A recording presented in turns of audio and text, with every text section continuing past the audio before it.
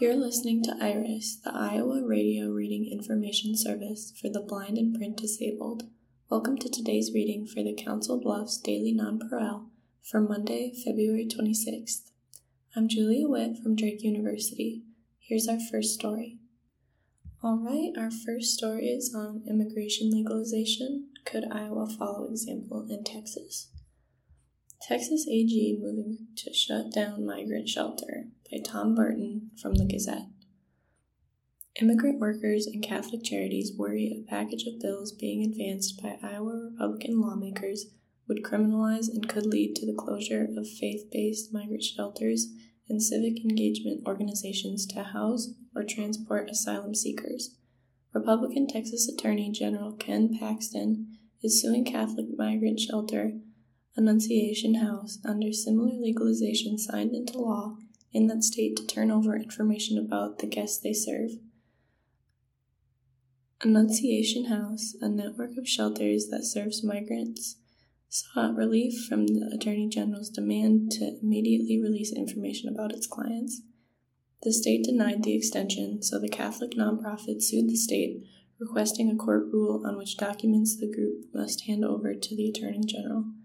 Paxton, in response, announced his office was suing the organization for failing to comply with the demand and accused the religious group of engaging in human smuggling and of, quote, worsening illegal immigration.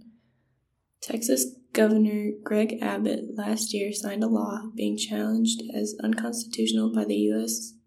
Justice Department, allowing law enforcement officials to arrest people that they suspect of being migrants who crossed into the country illegally. It would also allow judges to order their removal and enlist law enforcement to transport migrants to the border so they can return to Mexico, whether or not that is their country of origin. Republicans in the Iowa House and Senate have advanced similar legislation. The Iowa City Catholic Worker House, like Annunciation House in El Paso, Texas, helps sponsor and resettle asylum seekers and provides food, housing, clothing, transportation, accompaniment, and connections to legal assistance, school enrollment, and supportive care. Both organizations work with Immigration and Customs Enforcement and the Department of Homeland Security to house people whom the agencies have processed and released, who often have been permitted into the country while they await hearings. This is what is at stake in Iowa if lawmakers pass anti-immigration legislation here, according to a, quote, action alert email and online petition sent last Thursday to 2,000 Catholic Worker House supporters. Not only will essential workers with a precarious immigration status be put at even more risk, faith-based groups that serve and organize immigrant workers like Escucha Mi Voz and the Iowa City Catholic Worker will also be targeted. A top House Republican said lawmakers amended the bill, so as not to apply to churches, charities, or people who in good faith are trying to take care of good people. What would the proposed Iowa immigration bills do? Senate File 2340 and House File 2567 would make it a state felony to re-enter Iowa after being previously deported from the U.S. State courts would be permitted to order the removal of immigrants arrested under the new state law, and local officials would be given legal immunity when assisting in immigration enforcement measures.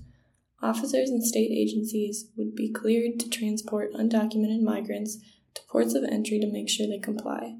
Law enforcement officers would not be allowed to arrest or detain an undocumented migrant on the grounds of a public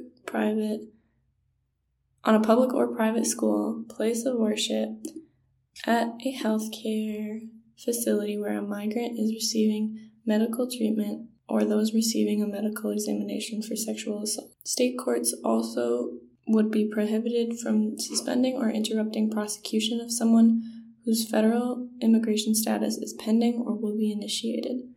House File 2608 would make it a felony to encourage or induce a person to enter or remain in the country in violation of federal law by concealing, harboring, or shielding that person from detection.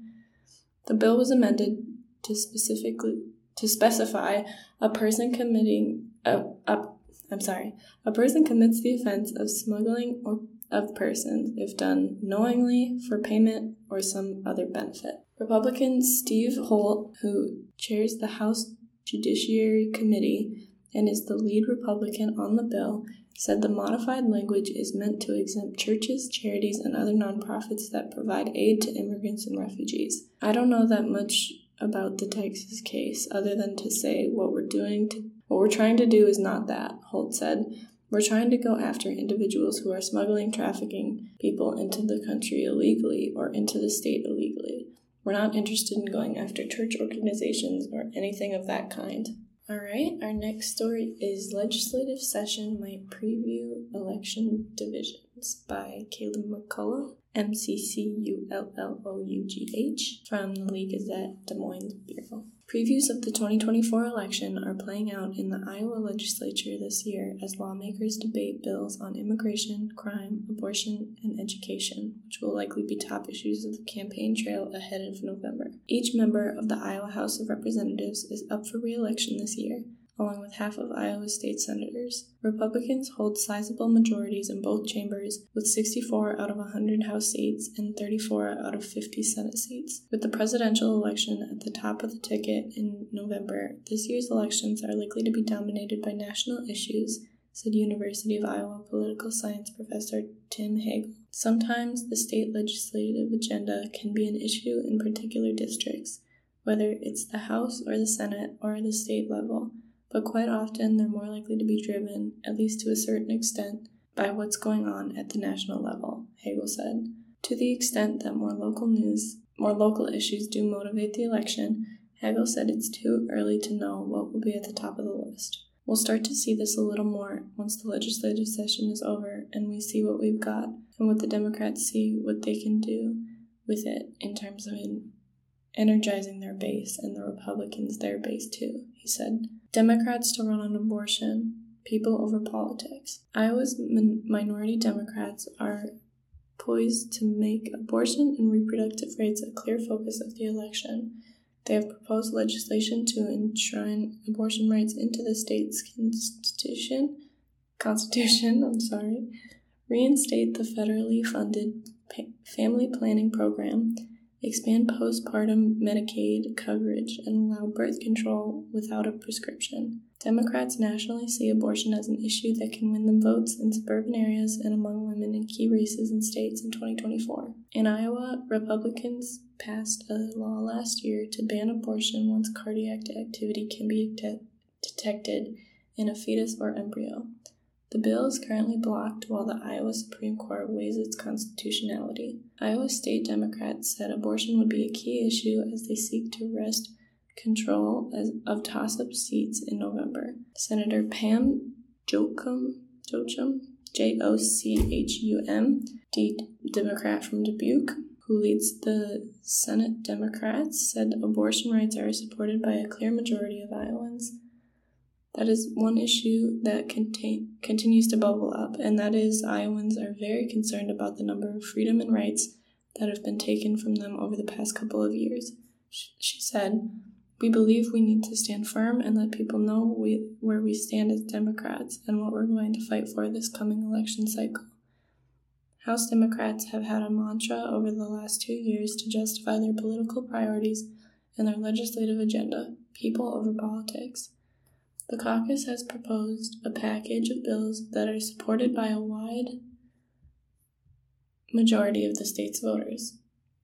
They accuse Republicans of voting and passing bills to serve, quote, special interests at the expense of Iowans. Democrats make up a minority in both chambers, and the bills they proposed have not been taken up for consideration. House Minority Leader Jennifer Confrist of Windsor Heights, and this month the Republicans are trying to govern by headline, rather than addressing the needs of Iowans on issues like healthcare, housing, and wages. She said Democrats will be talking with voters about Republicans' efforts to expand school choice and ban abortion, as well as the message that Democrats are advocating for popular policies.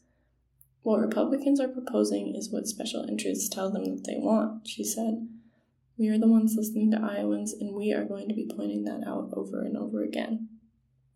Republicans to campaign on tax cuts and economy. Republicans have repeatedly said that past elections are evidence Iowans are happy with their governance and confident in their policies. Republicans have expanded the majorities in both chambers since gaining a trifecta of the House, Senate, and governor in the 2016 election. Republican Matt Winchell, I don't know how to say that one, Windschitl of Missouri Valley, the House Majority Leader, said the party's candidates would be campaigning on their history of improving the economy and tackling the issues important to Iowa voters. We're constantly trying to improve our educational standard and make sure our kiddos get the best education they possibly can, and we're providing for the needs of Iowans, he said. Whether that be infrastructure, law enforcement, but we're also being wise stewards of the taxpayer dollar and trying to make sure that when the government doesn't need the tax dollars, that we return those in a responsible and equitable manner. I'm so sorry, I don't know that one.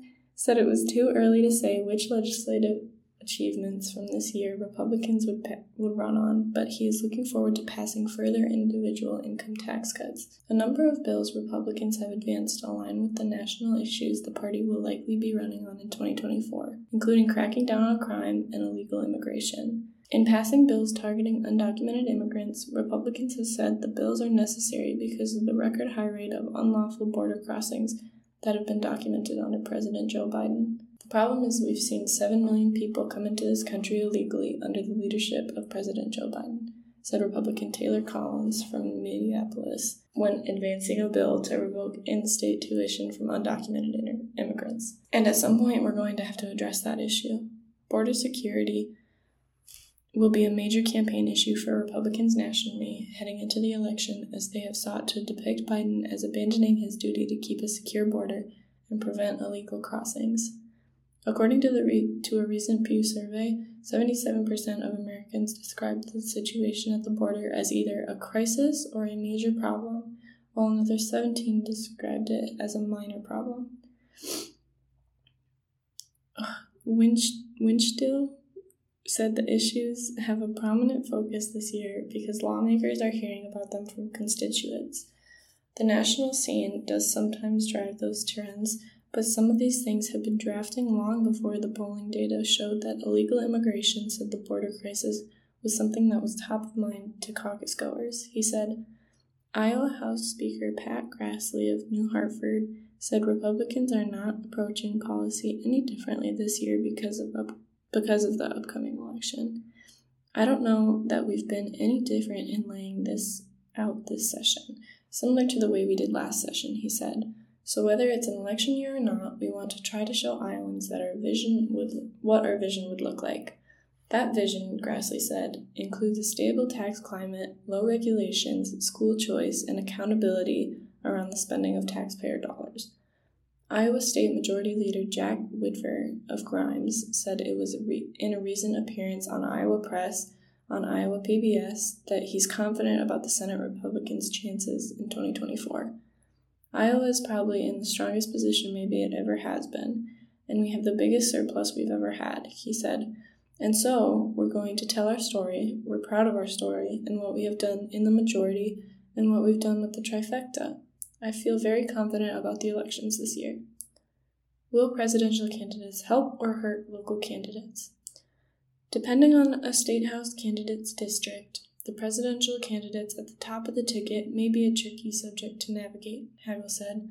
In toss-up House and Senate districts, where moderate and independent voters will decide the election, enthusiasm about Biden and Trump, the likely Republican nominee, will likely be lower than the Democratic and Republican strongholds in the state. Candidates have net negative approval ratings among independent voters nationally, according to recent polling, though Iowa's no-party voters lean more conservative. Candidates in those districts may look for ways to contrast themselves with their party's presidential candidate or keep their more unpopular issues at a distance, Hagel said. You'll probably try to distance yourself from that person to some extent, or it may be that the local issues dominate rather than something at a national level. He said, sometimes it works, sometimes it doesn't.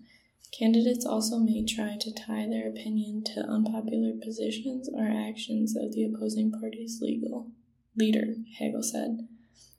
The leaders of both parties, though, have largely fallen behind their expected presidential candidates. Whitver said on Iowa Press Trump is the GOP's, quote, best chance to win election this year. Jochum said in an appearance on Iowa Press that Democrats should be more vocal in touting Biden's accomplishments. I think that in general, Democrats and a lot of no-party voters think that overall Joe Biden has done a pretty good job, she said. And it's our job as Democrats to get out and tell people what he's done and what he's accomplished, and we are going to do that. Okay, we're going to move on to nation and the world. Ceasefire in the works. Netanyahu says deal would delay Rafah offensive somewhat. An Israel military offensive in Gaza's southernmost city of Rafah could be, quote, delayed somewhat if a deal is reached for a week-long ceasefire between Israel and Hamas, Prime Minister Benjamin Netanyahu said Sunday, and claimed that total victory in the territory would come within weeks once the offensive begins. Netanyahu confirmed to CBS that a deal is in the works, with no details. Talks resumed Sunday in Qatar at the specialist level. Egypt's state-run Al-Qahira, Qahera,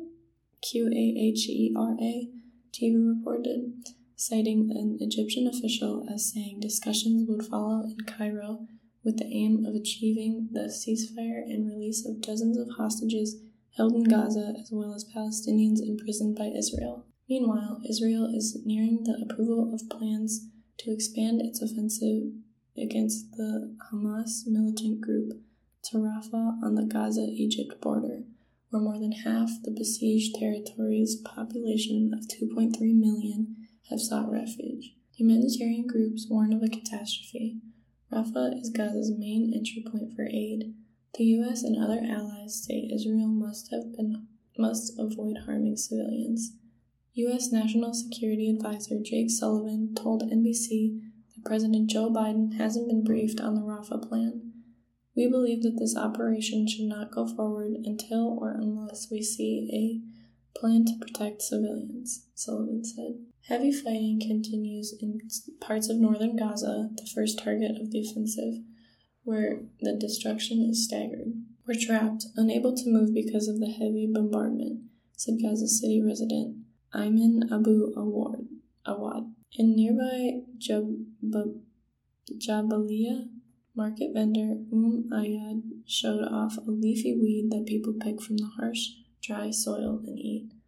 We have to feed the children. They keep screaming they want food. We cannot find food. We don't know what to do, she said. Also on Sunday, Israel's defense minister vowed to step up attacks on Lebanon's Hezbollah militant group, even if a ceasefire is reached with Hamas in the Gaza Strip. Hezbollah, which has been exchanging fire with Israel throughout the war in Gaza, has said it will halt its nearly daily attacks on Israel if a ceasefire is reached in Gaza. But Israeli defense minister said that anyone who thinks a temporary ceasefire for Gaza will also apply to the northern front is, quote, mistaken. Felipe Lazzarini, Lazzzarini, Commissioner General of the UN Agency for Palestinians, said that they haven't been able to deliver food to northern Gaza since January 23rd. Israel said that 245 trucks of aid entered Gaza on Sunday, fewer than half the number that entered daily before the war. A senior official from Egypt, which along with Qatar is a mediator between Israel and Hamas,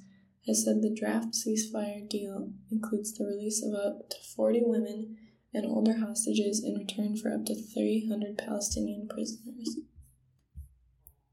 Zelensky, death toll at 31K. Defense minister says delays in aid costly for people and territories, by the Associated Press. Ukrainian President Volodymyr Zelensky said Sunday that 31,000 Ukrainian soldiers have been killed in action in the 2 years since Russia launched its full-scale invasion.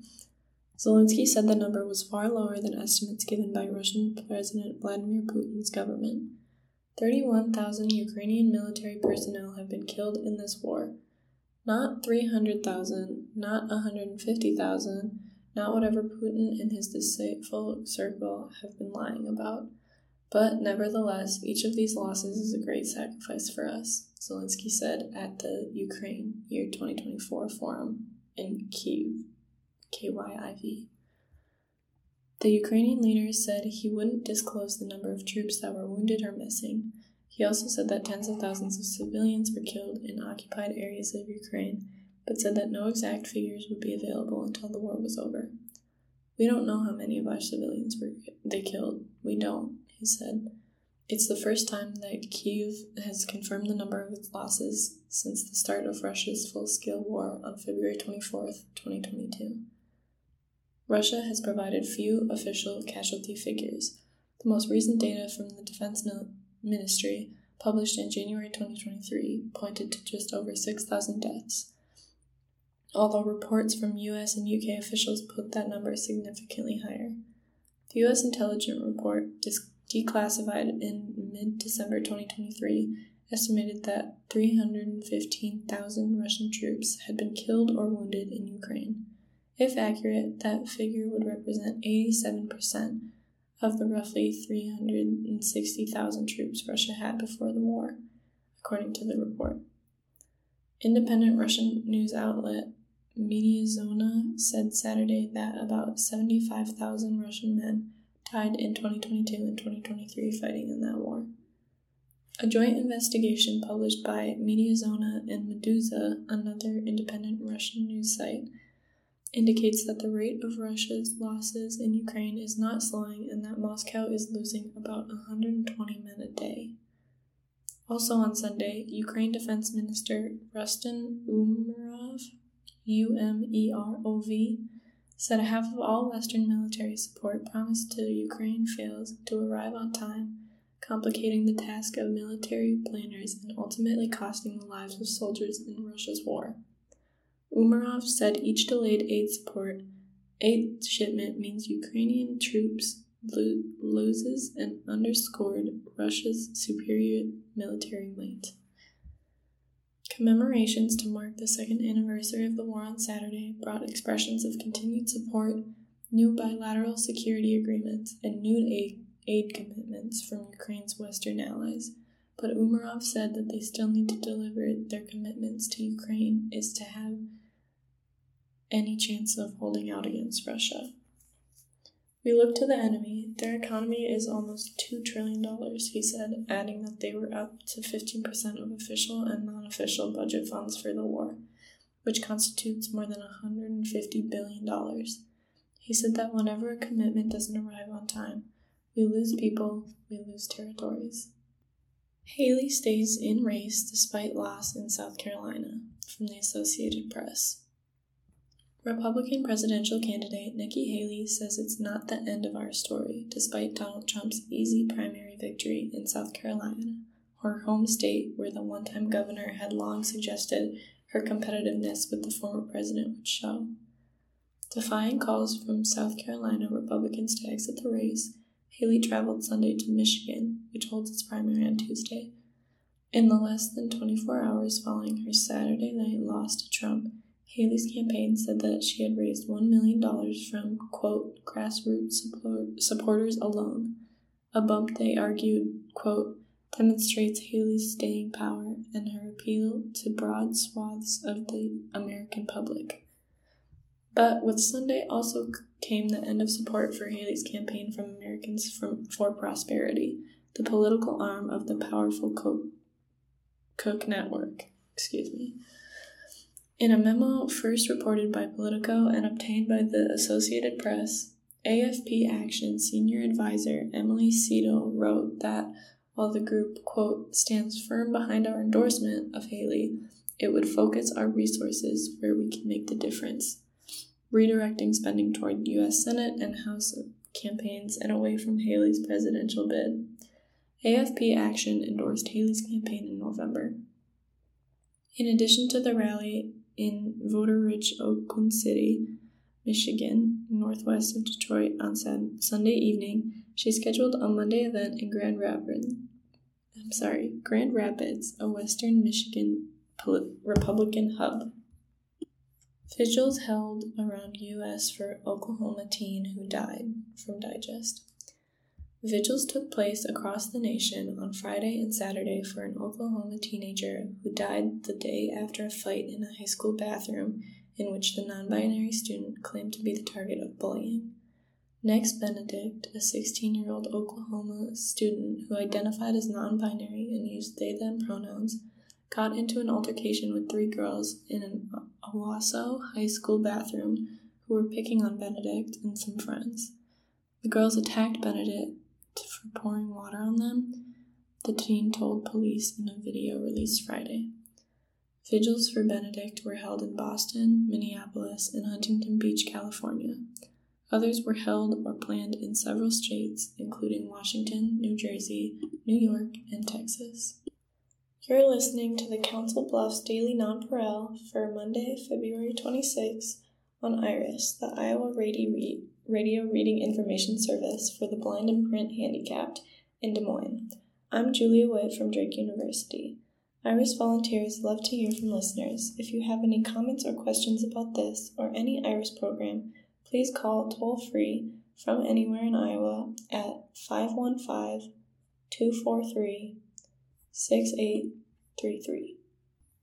All right, we're going to move on to obituaries. There were none for Monday, so these are Sundays. Melvin Maritz, Melvin Maritz. Melvin Leroy Maritz, 85, of Council Bluffs, Iowa, died at home on February 21, 2024, with his wife and family. He was born in Omaha, Nebraska in 1938 to parents Betty and Leslie Maritz. He was the oldest of 11 kids. Mel attended and graduated from Omaha Technical High School.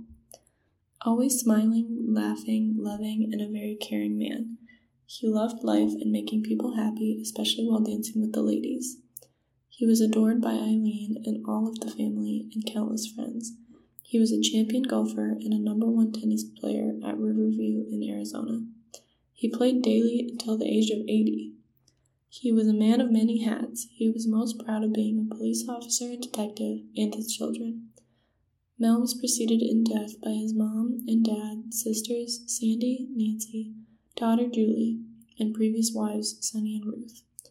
He is survived by his loving wife Eileen, whom he cherished and loved, siblings Karen, Leslie, Jim, Pamela, Darlene, Mike, Robin, Scott, children Jay, Cindy, Marcy, 8 grandchildren, 14 great-grandchildren, Eileen's children, Brenda, Peggy, Michael, 4 grandchildren, and hundreds of nieces, nephews, great-nieces, and great-nephews. He loved every one of you dearly. A celebration of life will be held at a later date. Donald R. Chapman, DonaldChapman. Donald Rolfe Chapman, age 72, of Council Bluffs, Iowa, passed away February 23, 2024. He was born on January 16, 1952, in Council Bluffs, Iowa, to Billy and Betty Chapman. Don graduated from Lewis Central High School and later became a licensed third-grade engineer working several years at IWCC and Jetty Edmonton Hospital.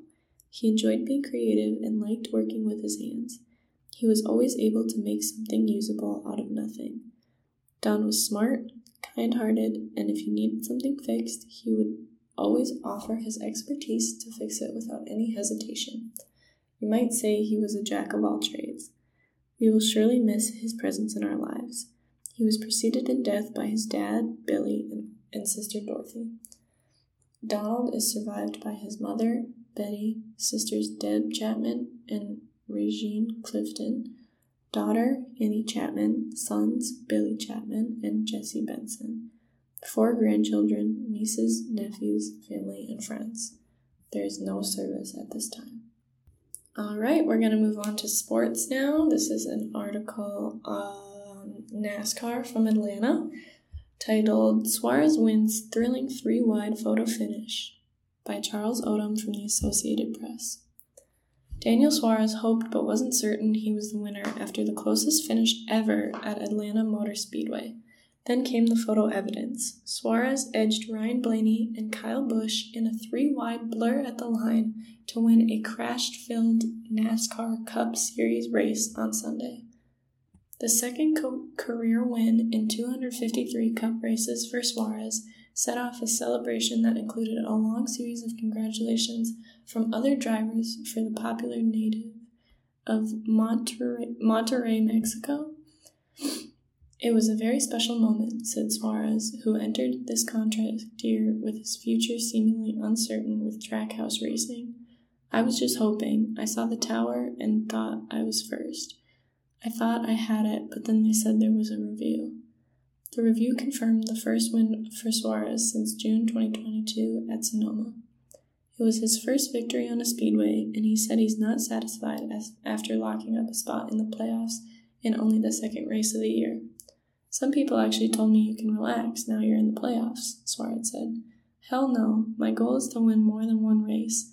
This is not relaxing here. The goal is for you to not be surprised when the 99 is in victory lane.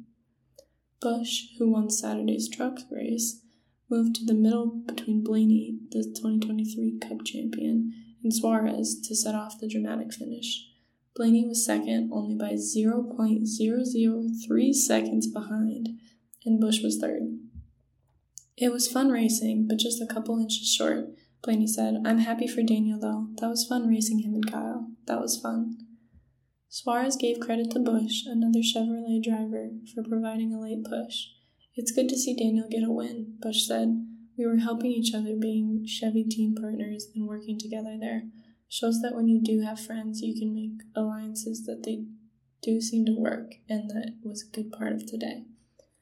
A massive pileup of at least 16 cars on the second lap was the biggest in the history of Atlanta Motor Speedway and set the pace for the procession of wrecks. The crash left many cars heavily taped for the remainder of the afternoon. The intensity picked up when Austin Cindric went to the bottom of the track in his team Penske Ford for a 4-wide pass to take the lead with 50 laps remaining. Mitchell McDowell, who on Saturday won his first pole in his 467th start, won the first stage but collided with Daytona 500 champion William Byron while trying to slow down to enter pit row in the second stage. McDowell suffered right front damage, and each car fell one lap behind before McDowell made his way back to the lead midway through the final stage. He finished 8th. Close finish. In addition to Atlanta's closest finish, it was the closest finish at any 1.5-mile track and the third closest Cup finish since electronic scoring was established in 1993. There were 10 cautions and an Atlanta record 48 lead changes.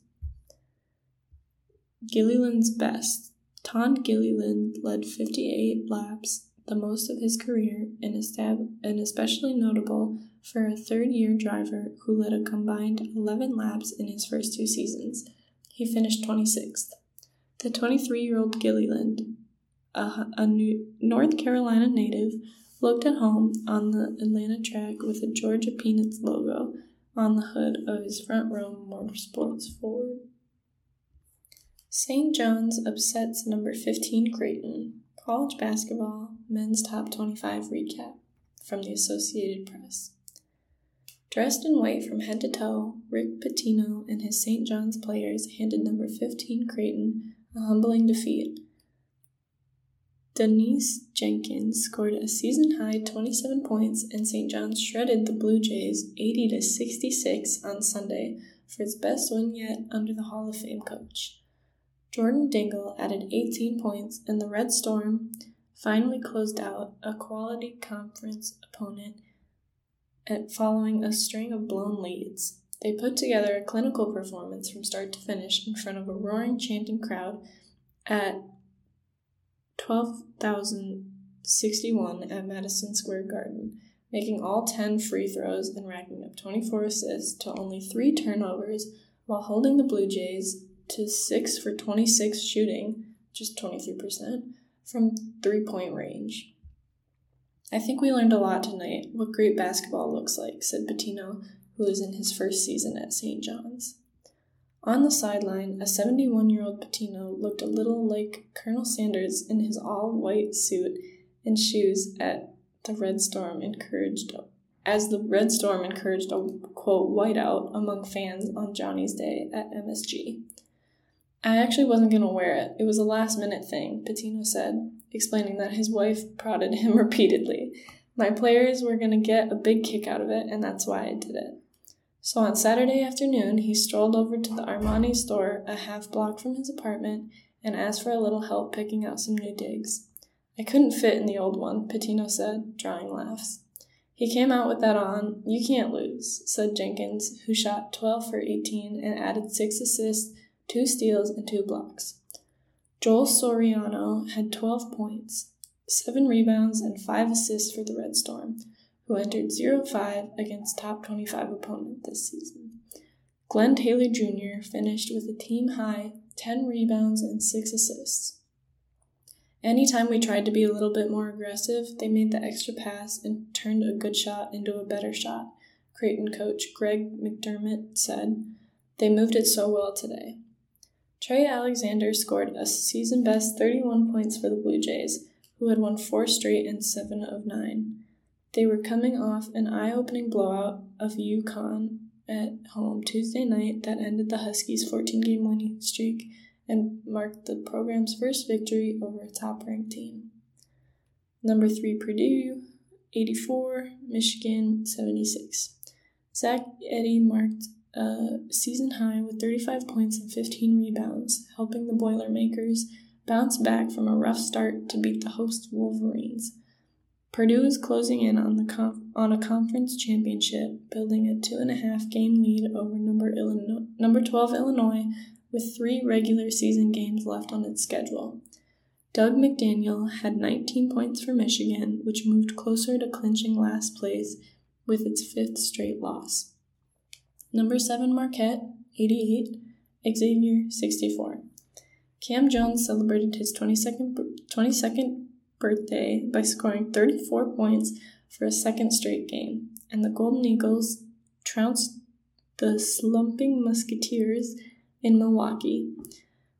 Jones shot 11 of 17 overall and 6 of 10 on 3-point attempts.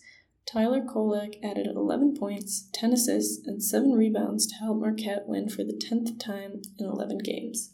Trey Green scored 16 points for Xavier, which lost its 4th straight. That was fun. I liked that one. My dad went to St. John's, so this is good news. Next up, from the PGA Tour, Knapp holds on to win Mexico Open, earns Masters spot. From the Associated Press. PGA Tour rookie Jake Knapp lost a 4-shot lead in 7 holes and then held it together with a remarkable short game Sunday, closing with an even par 71 to win the Mexico Open at Vidanta, Vidanta, and earn a trip to the Masters. Knapp said he still sends a text after each round to his grandfather, who died last year, and this message might require a lot of detail. He didn't hit a fairway until the 8th hole and found only 2 the entire round. He never lost the lead, but twice allowed Sami Välimäki of Finland to catch him. They were tied with 6 holes to play until Knapp took over, getting up and down on 4 of the next 5 holes, one of them for birdie. "I woke up in the middle of the night and could feel my heart racing," he said. "I was more excited to get things going. I wasn't worried about performing. Maybe I should have been." Tee to green, Knapp had his worst performance, but he spent extra time Saturday night on his short game, and it won the day for him. "We talked about it last night. If the ball striking is off, we're going to have to trust our hands. And we did that, grinding out some pretty tough pars," he said. It wasn't easy until the end. Another big par save on the par 3 17th gave Knapp a 2-shot lead going to the par 5 closing hole at Vallarta Vedanta. Välimäki, needing eagle to have a chance, hit his drive down to the right side off a cart path, and it nestled next to a boundary fence. He had to take a penalty drop, effectively ending his chances. Valimaki made par for a 69 to finish runner-up, still a big boost to his rookie season. Valimaki was among the leading 10 players from the European Tour to earn PGA Tour cards this year. Maybe just a couple more putts drop in, Valimaki said. I feel like I have the game to win over here. It just wasn't this Sunday. Bellinger returning to Cubs. Outfielder agrees to $80 million 3-year deal from the Associated Press. Cody Bellinger is going back to the Chicago Cubs, agreeing to an $80 million 3-year contract. A person familiar with the deal told the Associated Press. The deal is pending a physical. The slugger can opt out of the deal after each of the first 2 seasons.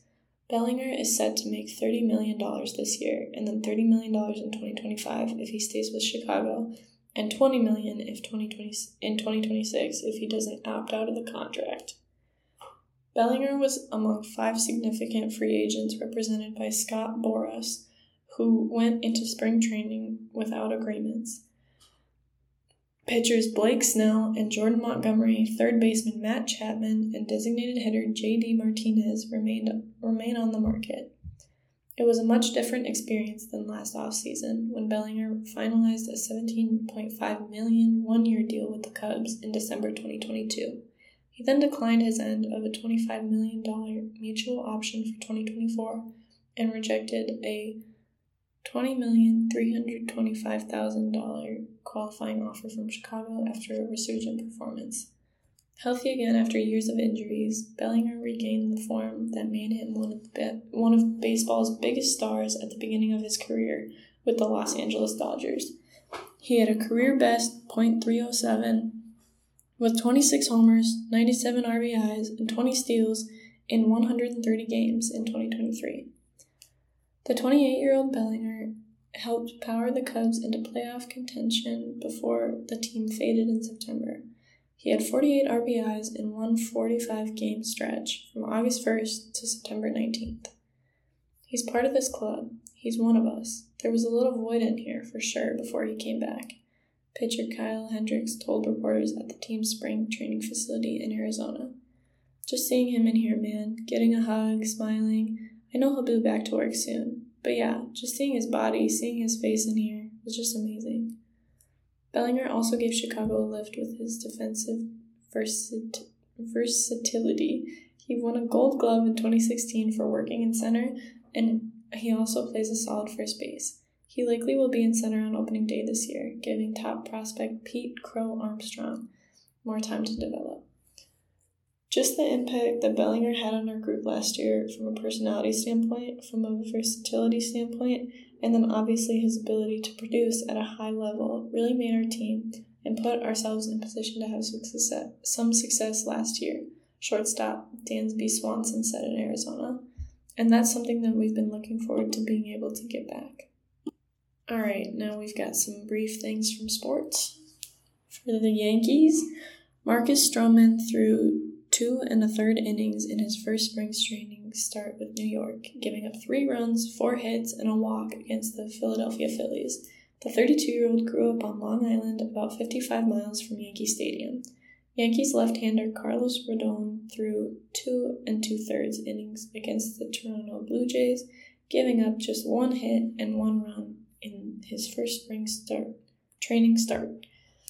For the Phillies, 8-hander Aaron Nola worked 2 perfect innings for Philadelphia in his first spring training start since signing a $172 million 7-year off-season deal to remain with the Phillies.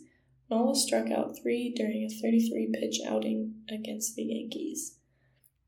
For the Mets, right-hander Kodai Senga won't throw for about 3 weeks as the team sees how his ailing shoulder responds to a platelet-rich plasma injection. Senga had a stellar rookie season for New York in 2023, finishing with a 12-7 record and a 2.98 ERA. Alright, from the NHL, Jets extend Coyotes' skid to 12 games. This is from the Associated Press. Kyle Connor scored his second goal of the game on a 3-on-1 break in overtime to give the Winnipeg Jets a 4-3 victory over Arizona on Sunday night, extending the Coyotes' losing streak to 12 games. Connor scored from the right side after two Arizona players fell deep in the other end of the ice after a failed breakaway attempt. Mark Schifele had a goal and 3 assists. Gabriel Velarde also scored, and Josh Morrissey had 3 assists. Connor Hellebuck made 29 saves to help Winnipeg improve to 36-15-5 with its third straight win in 6 and 7 games. Nick Schmalz scored twice, and Matthias Maselli added a goal for Arizona in the opener of a 5-game trip. The Coyotes are 0-10-12 during this skid. Next up, from the NBA, Jokic's third straight triple-double helps Nuggets sweep Warriors. From Associated Press. Nikola Jokic had 32 points, 16 rebounds, and 16 assists for his third straight triple-double and 18th of the season, leading the Denver Nuggets past the Golden State Warriors again in the 119-103 victory Sunday night. Jokic hit a Stephen Curry like a 40-footer as Denver rallied back for a 130-127 win at Chase Center on January 4th, then topped Curry and Company Sunday to sweep the 4-game season series. Jokic shot 13 for 24 on the way to hit his 122nd career regular season triple-double. All right, we're going to move on from sports. We're going to read on gardening. This is called Add Pop with Color Blaze Coleus by Norman Winter from the Tribune News Service. The excitement for spring planting is building at a feverish pitch, and many are wondering what they can do to add more pop to the landscape. The answer just may be Color Blaze Coleus, and I'm not just talking a dab. A dab is precisely how a lot of you have looked at Coleus. One little Coleus here should do just fine. This prevalent thinking means we are underutilizing a terrific bedding plant, one that will be looking showy literally for months. In my Georgia Zone 8 garden, I'm pretty much guaranteed 200 days of award-winning performance. By awards, I'm talking about a bunch. The 18 varieties of Color Blaze Coleus have won 383 awards and include more perfect scores than I have ever seen. The old days for looking for shade or sun tolerance are gone for the garden guy. I just plant the color I want where I want. There are several ways to knock it out of the park with Color Blaze Coleus. You can certainly reach true potential by mass planting at least 7 in a large informal drift. Follow this up by planting companies in front. When Color Blaze Wicked Hot made its debut, I chose to use several, but be repetitive throughout the landscape like we suggest with shrubs and even trees. Gosh, I have fallen for this idea as it makes your eyes go from locale to locale in the garden, whereby you see the same flaming orange but different companies. Doing this with even 3, 4, or 5 gives the thought to everyone who visits that you had a plan in mind. In other words, you knew what you were doing. I've recently done that with Color Blaze Cherry Drop and Color Blaze Sedona Sunset. The Color Blaze Sedona Sunset looked like it was growing in a jungle, but the fact that you could see others nearby just made the planting work. The Color Blaze series are vegetatively produced varieties of Coleus resistant to blooming until really late in the series, thereby providing non-stop vibrant, colorful foliage from spring until frost. Coleus prefers fertile organic, rich, well-drained soil.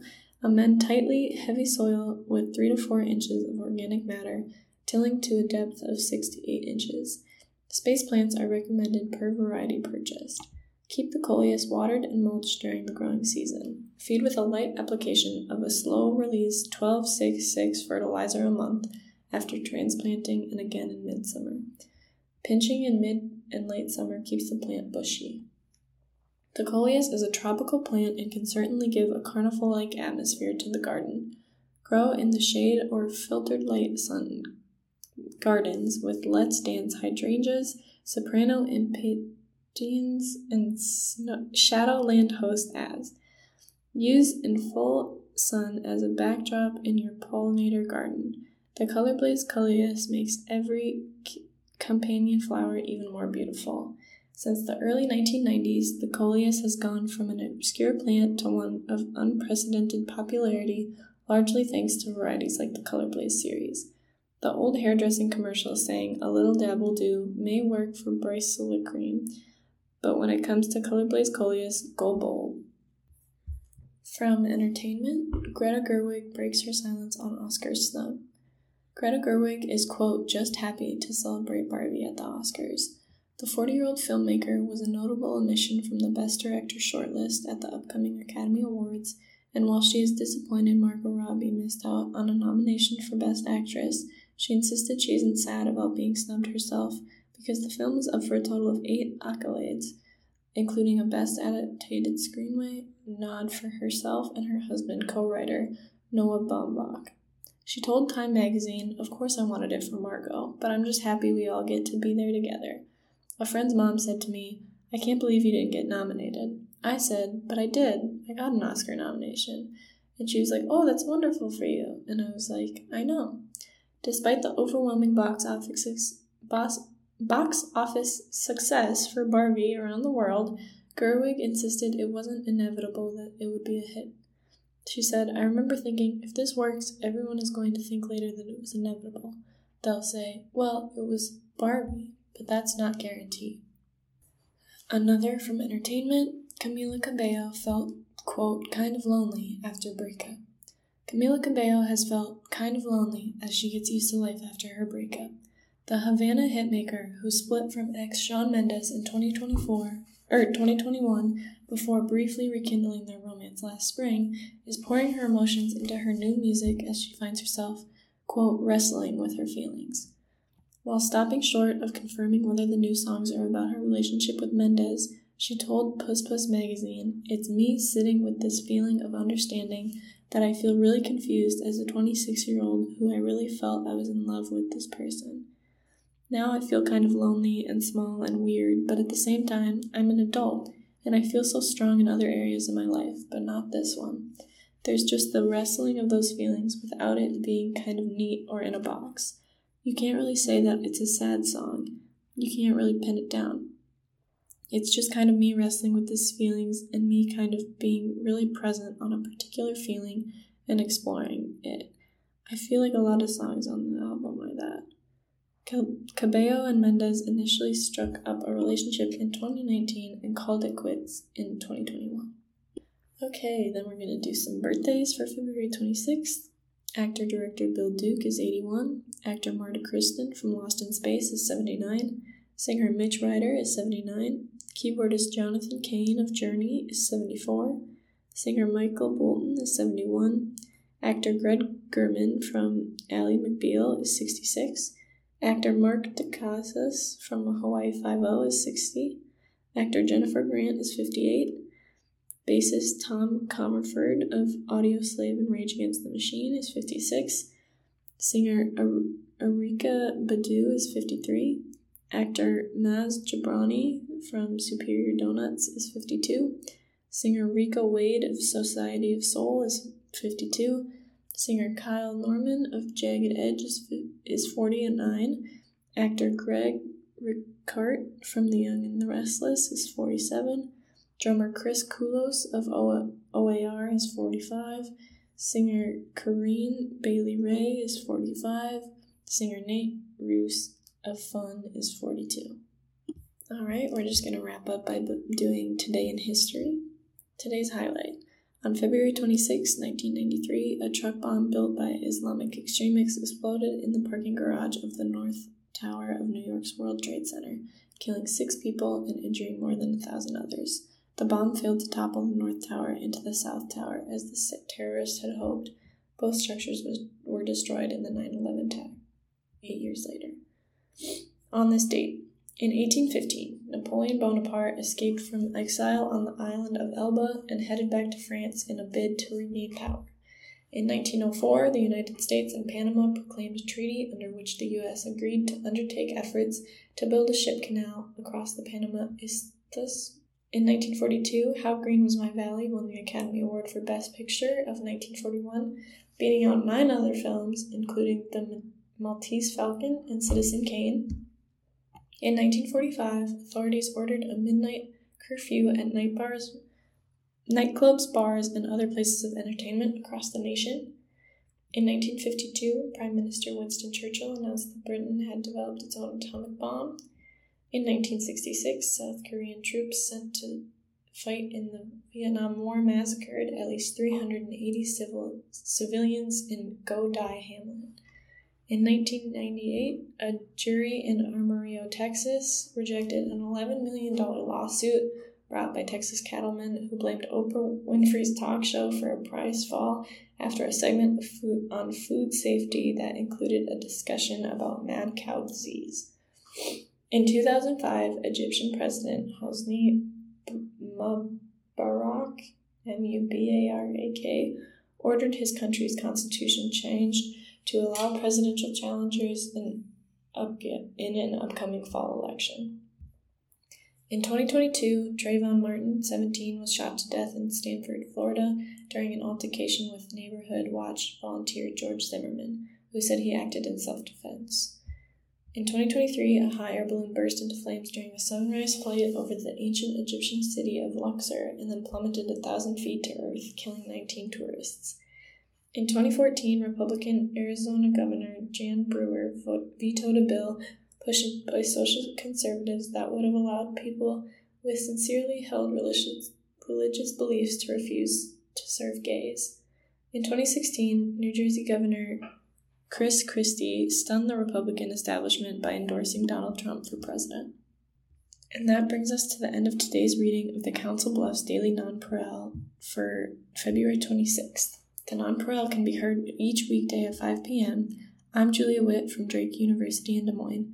Thank you for sharing your time with IRIS, the Iowa Radio Reading Information Service for the Blind.